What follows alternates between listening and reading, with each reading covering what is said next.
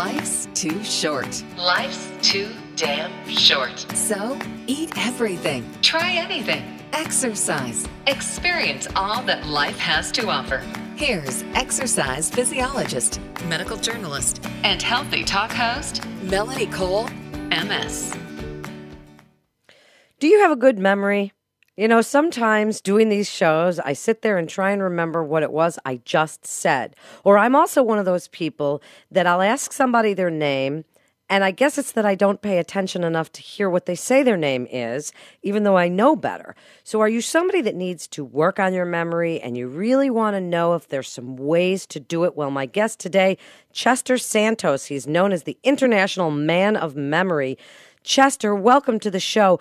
Do you believe that somebody naturally has a great memory, or that it's something we can really learn to do by balancing our checkbooks or doing crossword puzzles or any of these other types of, practices? So I firmly believe that everybody out there is capable of improving their ability to remember things. So no matter what your current level of memory ability may be, just by learning the right techniques and putting in a little bit of practice, you're going to dramatically improve your ability to remember. And that's the subject of my new book, Mastering Memory, Techniques to Turn Your Brain from a Sieve to a Sponge. That's a great name. And the fact is that doing what I have done for so many years, I know the brain is a muscle, like the heart is a muscle.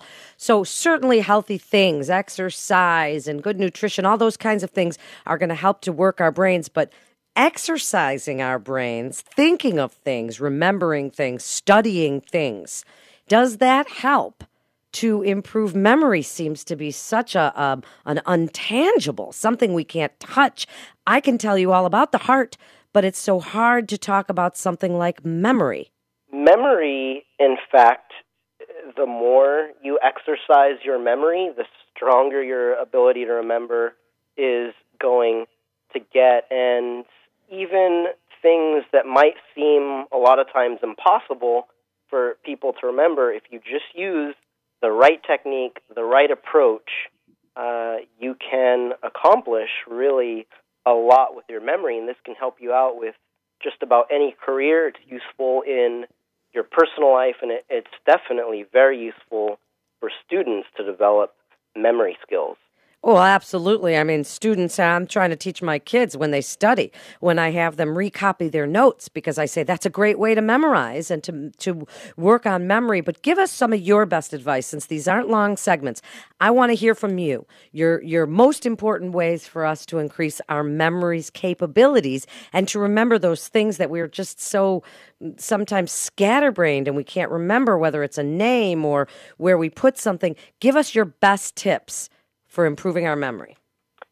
So the book is filled with techniques that apply to things like presentations, foreign language vocabulary, exam material, names.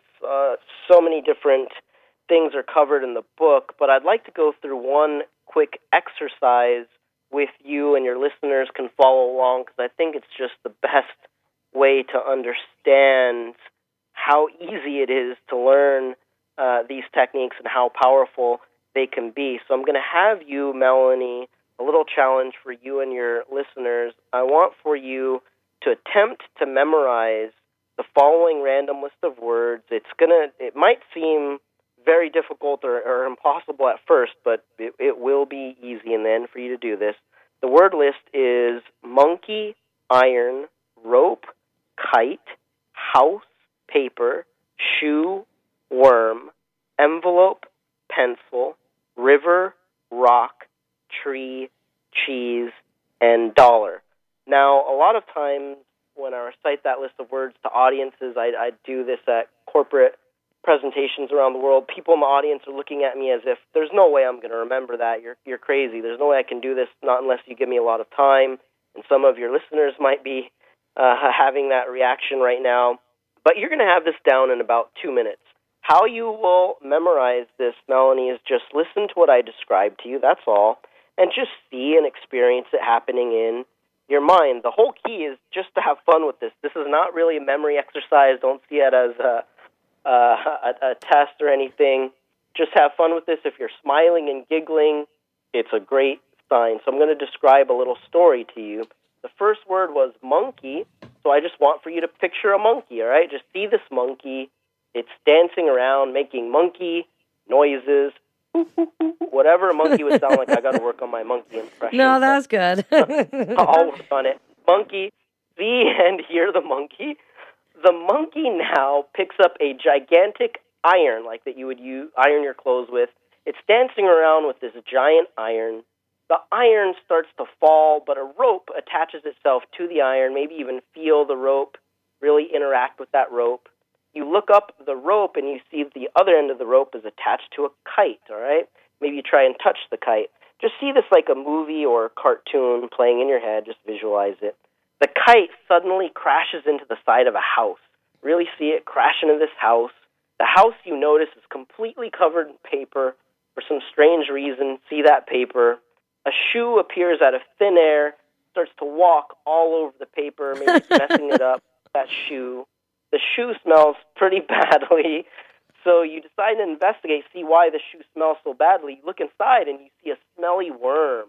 This smelly worm is crawling in the shoe. Picture that, the smelly worm. Ew. The worm jumps out of the shoe and into an envelope. Maybe it's going to mail itself or something somewhere, I don't know. Envelope was next. A pencil appears out of thin air, and it starts to address the envelope. Really see that pencil writing on the envelope. Pencil was the next word. The pencil now jumps into a river. There's a huge splash. For some reason, when that pencil hits the river was next. The river is crashing into a giant rock. This rock flies out of the river. It smashes into a tree. This tree is growing cheese. Okay, I was wondering where you were going to go with the cheese, okay? I was wondering how you were going to attach the rock with cheese. Keep going, sorry. No problem. It's growing cheese, believe it or not. And out of the cheese shoots a dollar. A dollar shoots out of the cheese. That was the whole list. Now, I'm going to go through this again quickly in about 20 seconds. Very quickly, I'm going to go through it. And at this point, you will just replay through this little story that you've created in your mind. So we started off with a monkey. The monkey was dancing around with what? It was an iron.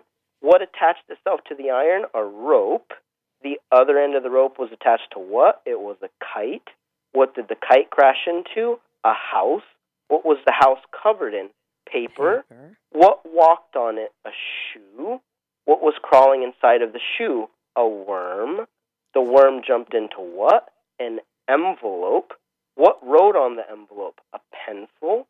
The pencil jumped into what? The river. The river was crashing into the rock. The rock flew into the tree. The tree was growing what? Cheese. What shot out of the cheese? A dollar. So now I think that you and also your listeners following along should be able to recall, if not all of the words, at least most of those words by just going through the story in your mind.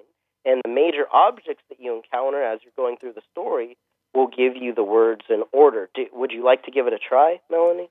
Yeah, I mean, I'm down with it because I can see the story, and I already could even when you went through because I have pretty good memory. So I had monkey, iron, rope, kite, house. Paper was the one I at first forgot, and then when I heard the house was wrapped in paper, shoe, worm. I don't get that connection. Worm inside the shoe, and then the envelope with a pencil. I love the envelope pencil thing. River, rock, and again, I don't see the rock and cheese thing going, but you could say rock and cheese because cheese is my favorite food. And then dollar because in my story, cheese is expensive, and so it costs a pretty penny, and then there's my dollar. So I've got them all, but let me ask you this because in a certain way, your story is like an acronym or monikers or things people use to try and remember. And like fast for stroke, we think of fast, face, arm, speech, time. Is this kind of along the lines of what you're talking about? Is to come up with something that your brain can then make sense of, and you'll remember it then that way? In a way, you're on the right track there. But the issue with acronyms is that it's not going to be easily extensible to anything, whereas this story idea, coming up with a simple image or series of images to represent what you want to remember and then building a story, is more extensible to just about anything at all. And also, I want to clarify something, that in fact, when you start to study these techniques, the more the less it makes sense, the more it sticks in your memory. So actually, believe it or not, the worst part of the story that I gave you was the envelope, the pencil writing on it, because it kind of makes sense.